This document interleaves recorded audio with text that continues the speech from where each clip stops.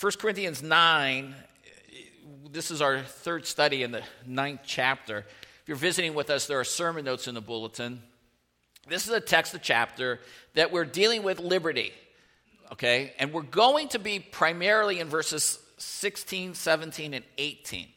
But we've been dealing with the concept of liberty, and we have said that chapters 8, 9, and 10 deal with this subject matter. And as we begin to see 8, 9, and 10, wow, it becomes really clear to us this is a deep subject. This is a subject that has great breadth. And it's important that you see this as a unit and that you understand the Apostle Paul as he's working through this book and he's attacking the Corinthians' questions and he's attacking their pride. Because remember, this book deals with a lot of pride. The fact that the church at Corinth in Greece was a prideful people, and he's trying to correct their thinking. And as we came into chapter 8, he starts talking about liberty. And if you look at verse 9, I keep bringing you back to verse 9. He says, "But take care that this liberty of yours does not somehow become a stumbling block to the weak." And there's the concept, liberty. Liberty is the freedom to do what you want to do. And when you're a believer in Jesus Christ, you come to faith. You believe that Jesus is God and man, and he died on the cross to pay the penalty for your sins. You recognize that the penalty could not be paid. You know, when I go door to door and we talk to people, we present the gospel, a lot of times people think, I'm doing the best I can. Even yesterday when we went door to door, people, I'm doing the best I can. I'm trying my hardest. I got to tell you, when you're truly a believer in Jesus Christ, you come to the realization, I'm not good enough. I can't do it because I can't fix the penalty, because the penalty isn't a function of effort. It's a function of coming to the realization what's asked is my life. The wages of sin is death, the scripture says. So that when you realize, oh, what do I have to do? You have to die. Wait a second, I don't want to die. I don't want to come to that place on a physical standpoint as well as a spiritual standpoint and die.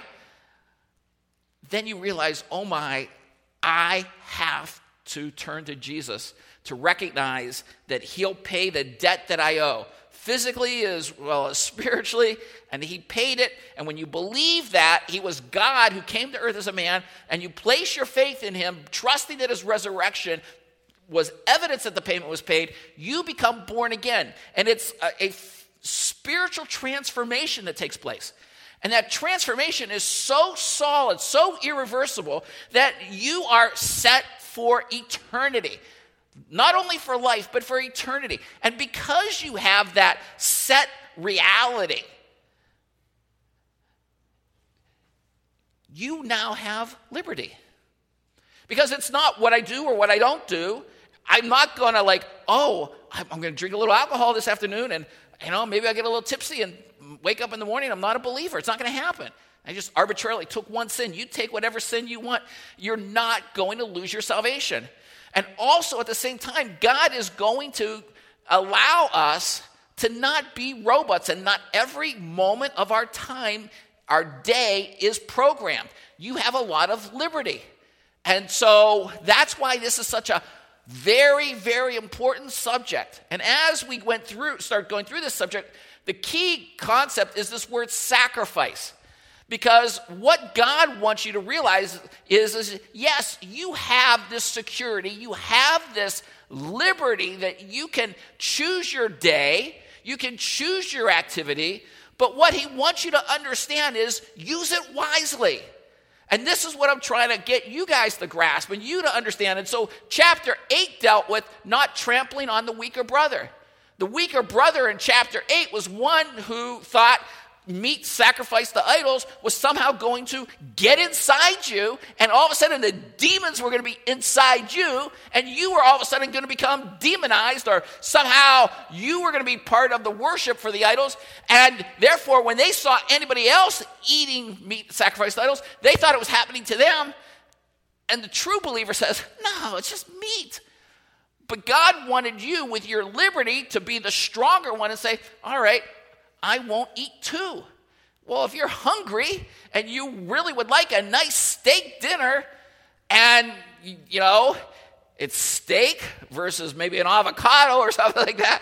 Wait, I want the steak. I want something good.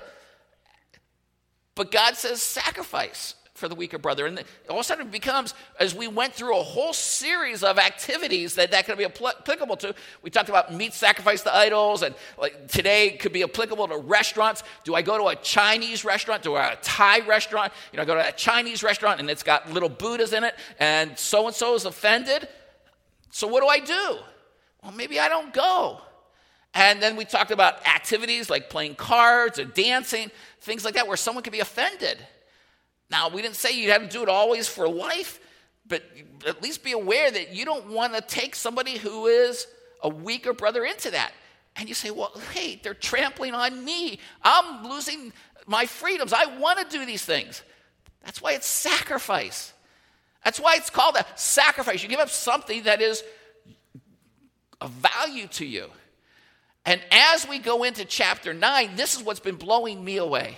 Because we got into this last week, and if you weren't here last week, we said that as the Apostle Paul begins to work through this concept, it became very evident to me that he's going deeper. And the reality of it is he hits, I believe, the things, broad spectrum that we could talk about our entire lives, the time, the talent, and the treasures we have. And we talked about the time. It's your choice how you use your time. But God wants you to sometimes to sacrifice time. And I'm trying to let you know, 168 hours in a week,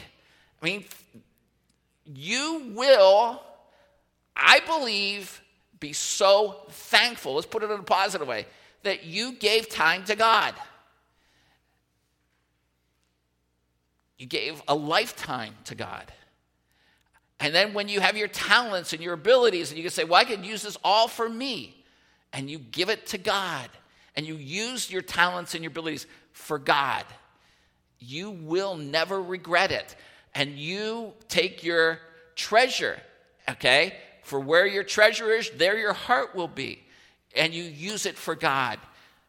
That is what you will never regret. Because we said all of this, how you use your time, just like a person goes and they work and they spend their time at work and then they get compensation for it, and you use your talents, and the more talent you use, the more compensation you get. And the reality of it is, all of that is that God sees all this. And God is storing this up for you. And that's the illustration I use for you. You're not wasting it, and it's not going for naught. The people that are working all their lives, and I tell you, one of the greatest things I ever saw in my life was this concept and this understanding. You can go into books like Ecclesiastes, and you can go into, one of the Proverbs I read, proverb I read this week. No, a Psalm I read, I think Psalm 49. These people, you build up your entire life. And, I work so hard to build up a city or build up a business. And what happens when you get older? You die. And then somebody else gets the business. Somebody else gets to control the city. Somebody else gets all that stuff. Well, when you're working for God and all the things that you're building and all the things that you're working for, when you get to heaven, guess what? Somehow, some way, you're going to be rewarded, and it's all going to be there for you. The people, when I saw as a young man, as the Lord was allowing me to recognize, what am I going to do with my life? I very early on said, oh my goodness, I know all these people who are very wealthy, these people who are millionaires, these people who have achieved a lot of things, and were significant. And God let me rub elbows with them. But then I saw to myself, oh my goodness, they're going to die, and everything that they have built is going to go for naught. Not for them. They don't take it with them. And so your time, your talent, your treasures, and you waste it on your pleasures, you end up thinking to yourself, when you come to the end, I've wasted my life. And so Paul's sacrifice is for heavenly reward. If you got your sermon notes, we're down to 3b. as we're working through this, we've said that Paul has given this chapter breaks out into two sections: his personal example and then his methodology of which he lives. And so look at verses 16 and 18. And he says, if I preach the gospel, I have nothing to boast of, for I am under compulsion. For woe is me if I do not preach the gospel. For if I do this voluntarily, I have a reward. But if against my will, I have a stewardship entrusted to me. What then is my reward? That when I preach the gospel, I may offer the gospel without charge, so as not to make full use of my right in the gospel. Now, if you're visiting with us and your first time here or you weren't with our previous studies, the Apostle Paul, in talking about liberty, wants to give us one of the greatest examples in all of Scripture. He wants us to understand that he is giving up, sacrificing his payment as he goes from city to city from the people that he's working for. And he goes into incredible detail in verses 1 to 14 really, about why people deserve to be paid. And we use the illustration of the forest and the trees, again, emphasizing it last week, and don't have a slide for it, but the idea is that we need to understand, as the Apostle Paul begins in verse 1, am I not free? Am I not an apostle? Have I not seen Jesus our Lord? Are you not my work in the Lord? And he goes on to basically talk about the fact that he has his rights. He deserves to be paid. And other people have been paid, and the Old Testament teaches that it should be paid, and Jesus himself taught that spiritual people need to be paid. But Paul was in a unique situation, and he was somebody that was called as an apostle. We recognize from the book of Acts, chapter 9 and chapter 22, Paul was a Pharisee who hated God, even though he was a religious person. He was somebody that was against Jesus, and he was killing Christians. And this is why I believe Paul calls himself the worst sinner of all time. He had all this knowledge of God, but he was killing Christians. He was somebody who was against God. But chapters 9 and 22 talk about his conversion, and God brings him to the point where he now has he's saved, and he is going to be an apostle. It's very important when you look at that word apostle in verse 1 that you understand that it was a unique position. We know, and I'm not going to, for sake of time, not going to go there, but we know from 1 Corinthians 15 that Paul was the last person to see the risen Christ. And we know from Acts chapter 1, to be an apostle, you had to see the risen Christ. Why? It was because Jesus was saying, you're an apostle. You're an apostle. It wasn't just to see the risen Christ. There were a lot of people from Acts chapter 1 that had seen the risen Christ.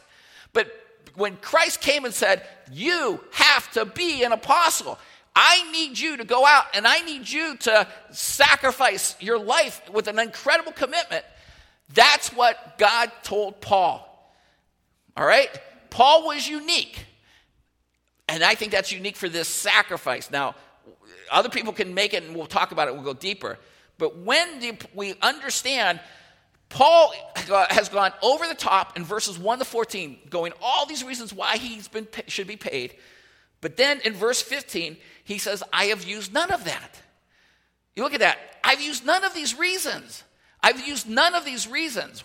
Why? We said last week because he wanted to give an offering to God. And we've compared it to the fact that what the Apostle Paul is doing is storing up his treasures in heaven. And I put a cute little piggy bank. Here's that verse, Matthew 6:19 to 21. Do not store up for yourselves treasures on earth where moth and rust destroy and where thieves break in and steal. But store up for yourselves treasures in heaven where neither moth nor rust destroys, and where thieves do not break in or steal. For where your treasure is, there your heart will be also. And for you who are believers, you need to recognize God is trying to get us to have it there for us. And I used the illustration last week about the ice cream, and I'm going to use it again later. But the idea, if I had ice cream and it was a hot day and I was holding on to it, and I kept it with me wherever I went. Instead of putting it somewhere in a freezer, it would melt and it wouldn't be there. This isn't a manipulative passage so that I'm out here trying to get you to use your time, talents, and treasures and turn you into slaves for the Christian Fellowship Church. I don't want to be manipulative. And last week I used the illustrations of the lottery and how the lottery is a tax on poor people and manipulation. And I can't believe this week, if you all saw the newspaper this morning, I guess the lottery is up to 1.2 billion.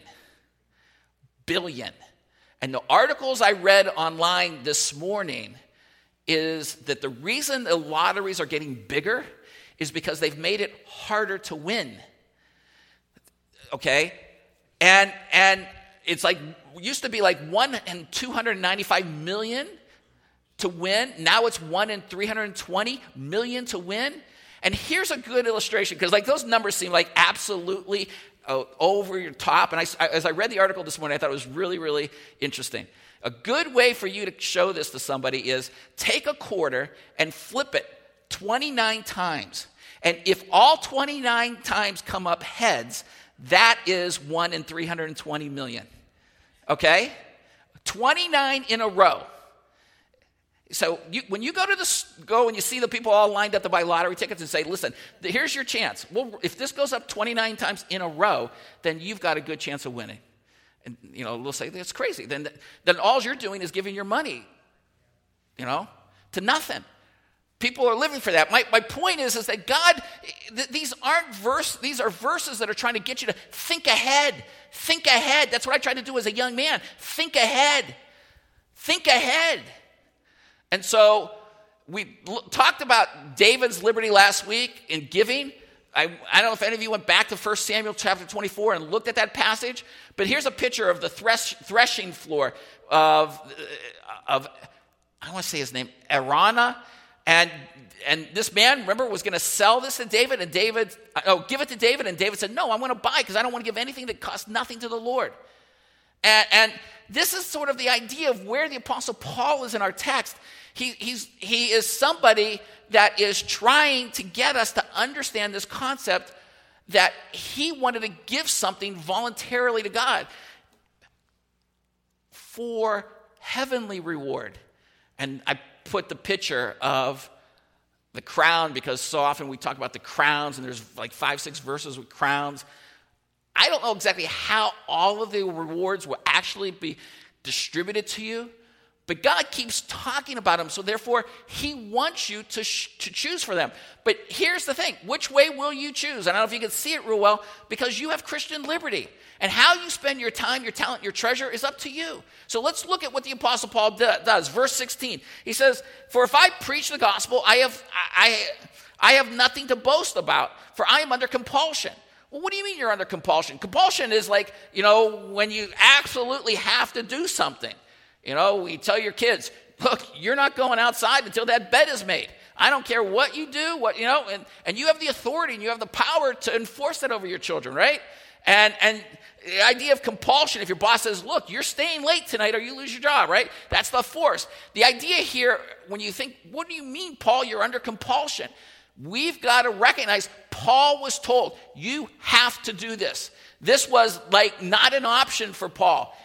We need you to be an apostle. Or God says, I need you to be an apostle. So this is where, in some aspects, this becomes unique because we don't have apostles today. We don't have Jesus coming to us today and saying, listen, as much as you might think things, are sometimes working out and God is speaking to you, God speaks through the scriptures and he works through life events, absolutely. But it's not ever going to be the same where God is coming to us like the Apostle Paul and saying, I need you to preach. This is unique to Paul. He was under compulsion. For woe to me, verse 16 says, if I do not preach the gospel. Because, again, an apostle had to see the risen Christ. And God is saying to him, you've got to do this. So Paul knew that he needed to preach the gospel, the good news of Jesus Christ. Man's a sinner. Jesus is God and man. Jesus died on the cross. He rose again. Faith alone you receive this. Paul was preaching this everywhere. That's the gospel, the good news. Verse 17, for if I do this voluntarily, I have a reward. But if against my will, I have a stewardship entrusted to me. Well, okay, here he gets into just the principle. If I do something voluntarily, I've got a reward in the sense, like, if you come home and your kid, he's got chores, but he decides to do above and beyond, wow, it may be something you might say, I'll commend you for it, or maybe here's an extra $5. But if they just do what they're supposed to do, maybe you get an allowance, or maybe you just say, hey, you're living in our house, and this is what you have to do, right? But it's sort of the idea here where the Apostle Paul says, if I go above and beyond, if I do this voluntarily, there's a sense of reward for me. And so, verse 18, what then is my reward? Well, wait a second. What do you mean, your reward? Well, how am I going to be compensated for this? Because I've decided, in my case, the Apostle Paul is saying that I recognize that God has given me this job, and I'm going to be paid for it. Because we've already seen, as he's worked through this chapter, that apostles could be paid. And so much so, where is it? Verse 6, look at verse 6. Or do Barnabas and I not have a right to refrain from working? And I don't know if you catch that. You and Barnabas, and if Barnabas was with Paul, and Paul was the apostle, and if Barnabas was helping him out, they both decided not to be paid. When Paul is talking about this, he's talking about all the other apostles. So the other apostles were all decided that they were going to be paid. They were getting payment. But Paul thought more so than the others, and he thought ahead, and he said, I'm not going to get paid because I want the reward. And so, verse 18, what then is my reward? That when I preach the gospel, I may offer the gospel without charge, so as not to make full use of my right in the gospel. Well, then what are you just saying, that Paul, that you just want to have the bragging rights? And I don't think, in essence, that is it. I think for the Apostle Paul is he recognizes that as he went from town to town, if he went into Corinth and demanded they pay him as one who was spreading the gospel for the first time, that they might think, well, the only reason you're doing this is for money. And so the Apostle Paul says, I don't want that accusation. I don't want anyone to think that. I want to be able to win more people. And we know that from the context, because he's going to say in verse 19, for though I am free from all men, I have made myself a slave to all, that I may win more. And we're going to get into the methodology section in our next study, but I just want you to see where this is going. Paul is doing this, I believe, for the reputation that he's not someone that's manipulative, trying to just get money off of people. He wants to win people for the Lord. And he has thought this through, and he thinks this is going to be far more effective. As we go through and we look through,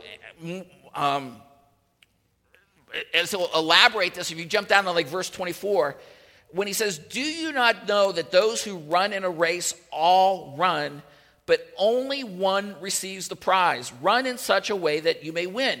Everyone who competes in the games exercises self-control in all things. They do this to receive a perishable wreath, but we an imperishable, a crown. There it is, an imperishable, something that won't fade away, some type of blessing, some type of reward that is going to be there eternally. So I believe bringing this all together, when Paul talks about his reward, it is very much so the earthly reputation that impacts people on earth, that has an impact for all eternity.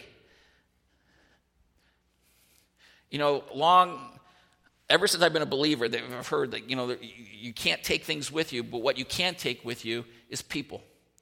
And I think that's what Paul is saying. And we're going to get into that next week. This whole concept of, to the Jews, I became a Jew, to those who are under the law, all of this is his methodology we're going to get into so that he can reach people. Paul wants to reach people. Now, you're not the same where you have to necessarily sacrifice being paid.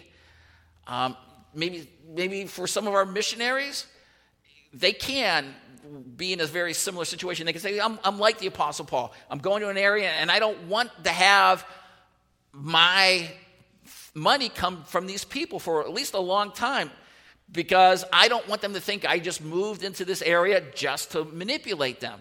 And so one of the reasons missions is so important here at our church is we realize that some of our missionaries have done that, and we want to be able to support them. We want to be able to have them not be accused of being money grabbers. And so the Apostle Paul makes a choice to sacrifice his liberty.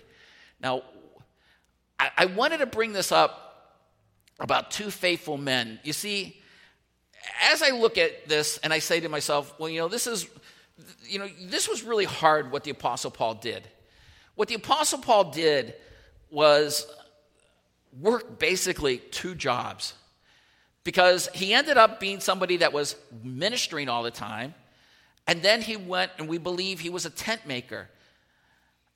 It didn't mean that all the times that the Apostle Paul he never took money. We've got a passage, I think it's in, I've got my notes here, in Philippians chapter 4, I want you to listen to this. Philippians 4, 15 to 18. And he says, you Philippians know, the Apostle Paul was writing them, that in the beginning of the gospel, when I left Macedonia, no church entered into partnership with me in giving and receiving, except you only.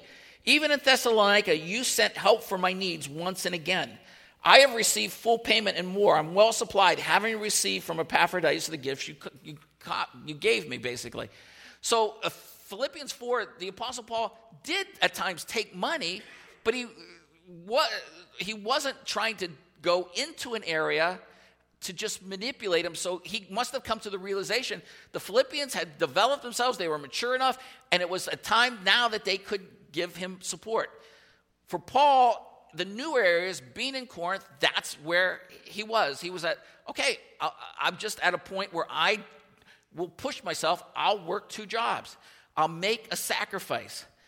And you say to yourself, when you bring this application to yourself, I don't know what situation with your time, your talent, your treasures, where you're going to have to make some type of sacrifice, where you're going to have to make some type of giving to God. And I was challenged with this week, and I thought to myself, I want people to understand every one of us has a different path, a different journey. So all of a sudden, you could find yourself in your life saying, here I am. I'm at this church, and I've got to sacrifice more of my time. If I was at a bigger church or a different type of church, I wouldn't have to give all this time. Or if here we're a church and we're sacrificing and they need me to keep giving my talents in this. And boy, I just never seem to get a rest. Where if I was at this other church, there's other people and they could give me a rest. But here, I don't get a rest. And, the church is under pressure here, and therefore I need to sacrifice more, and therefore it is, always on me. I feel like, the church has always got this pressure, and it's not a big church, and therefore the sacrifice is even bigger for me, because if I was in a big church, the needs would be far wider spread, and I wouldn't have to give as much, because the other people would be giving. And what I want you to understand, I don't know where and how, God works with everyone, but here are two different people. In the Bible, there's this man named Enoch, and there's a man named Job. And I want you to always remember this, as this may not always be preached by churches and pastors. Enoch and Job had two things that they were similar by. Both people were wonderfully approved by God. It's so critical that you see this. From Hebrews 11:5, Enoch was somebody that was pleasing to God. Job, from Job 1:8, there was no one like him on earth, a blameless and upright man, fearing God and turning away from evil. Both guys, wonderful guys.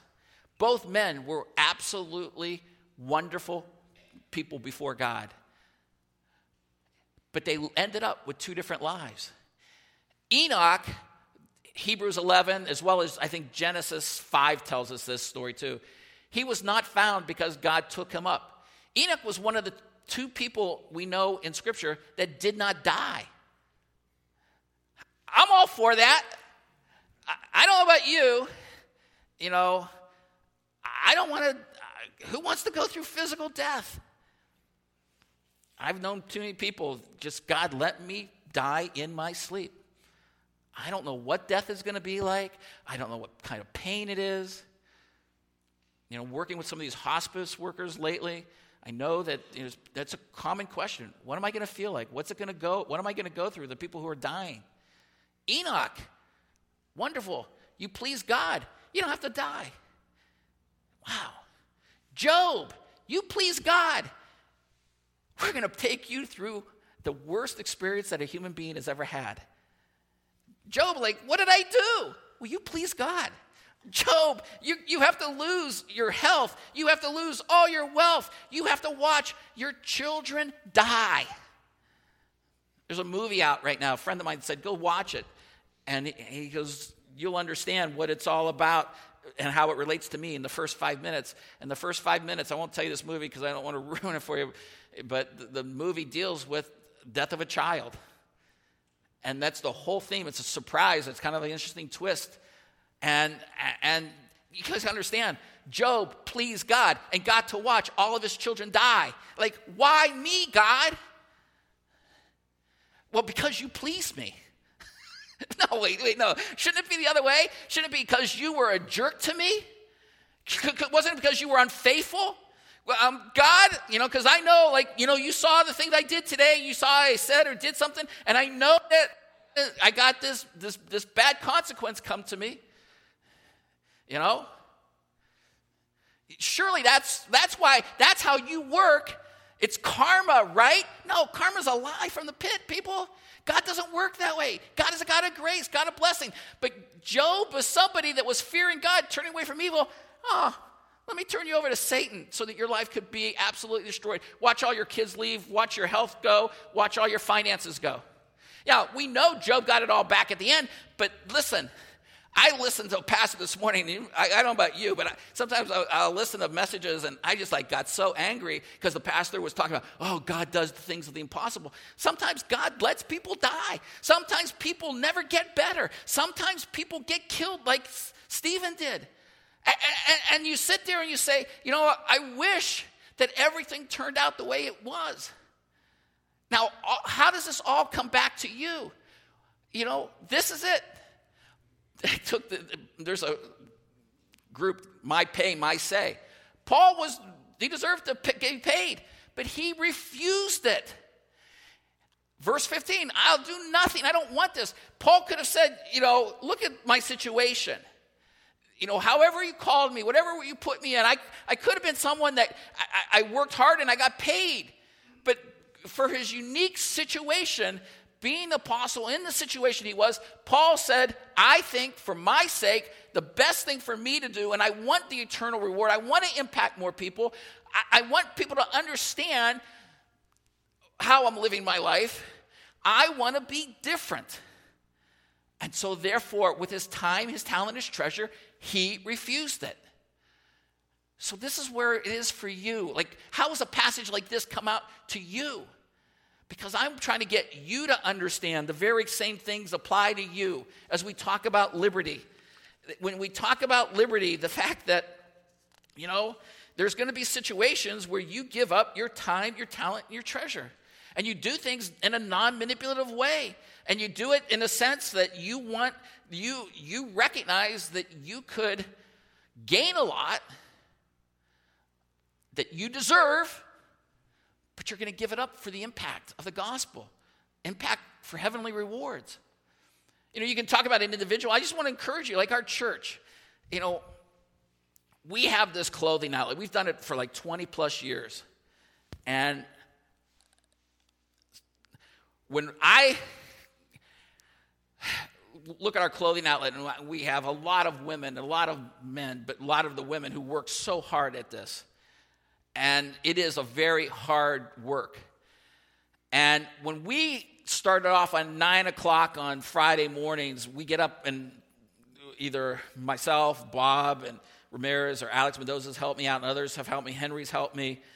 We've given the gospel. One of the things I always like to say is, just like all these clothes are free, the gospel is free.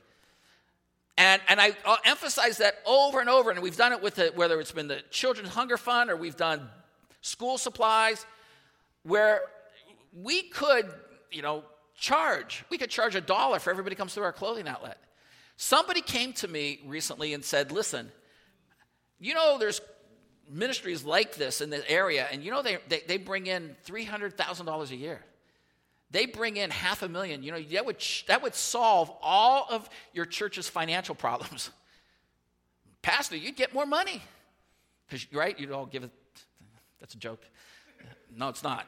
No, and in some sense it isn't, because the reality of it is, it would be something where it would make life so much easier for us. But I believe, at least while I'm doing this, I can always say, just like these clothes are free, this gospel is free. All right? And I know that, with your time, your talent, your treasures, however God's going to use you, I don't know what the path and why you've got different sacrifices, different things to give. Some people are on Job's path, some people are on Enoch's path.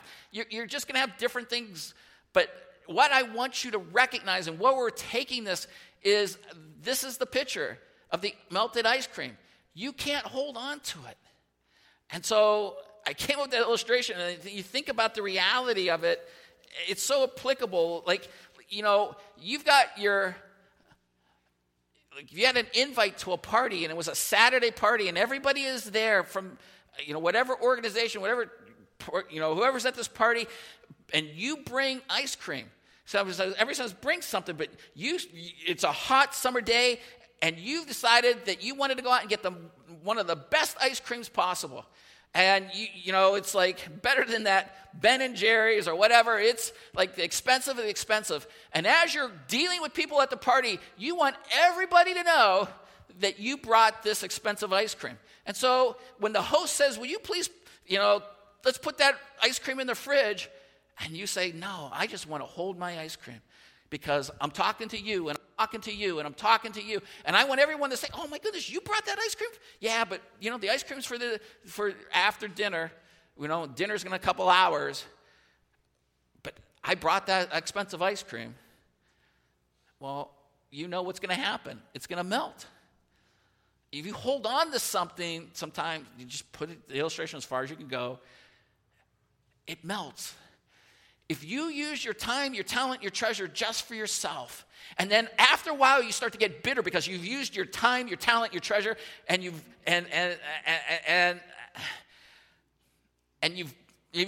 tried to give it away or use it for God, and it just hasn't worked out for you, and now you're realizing, I'm just going to keep pulling back.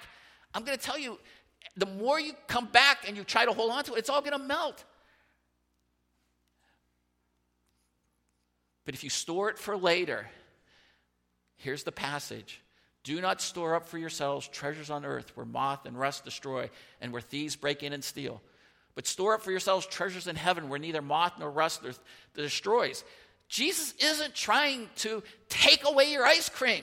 He isn't trying to say, I just want your time, your talent, and treasures for me. To waste them. He wants them for you when you get to heaven. And you're going to realize, oh my goodness, was I thinking ahead? Boy, did I use my life right? I'm telling you, these past 2 years have been interesting for me.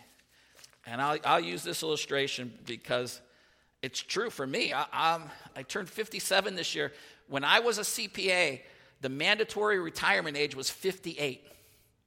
57, 58. I'd be 1 year. My managing partner made at 1988, he was making $5-6 million a year. I'm thinking to myself, I'm 5 years away from making $1 million a year. At age 30, I would have had the last 38, 40 years of living incredible wealth. Do you understand? I regularly went to the top buildings and ate at the finest restaurants. And I told my son the other day when they were recruiting me and they took me out to lunch and they brought us dinner under glass.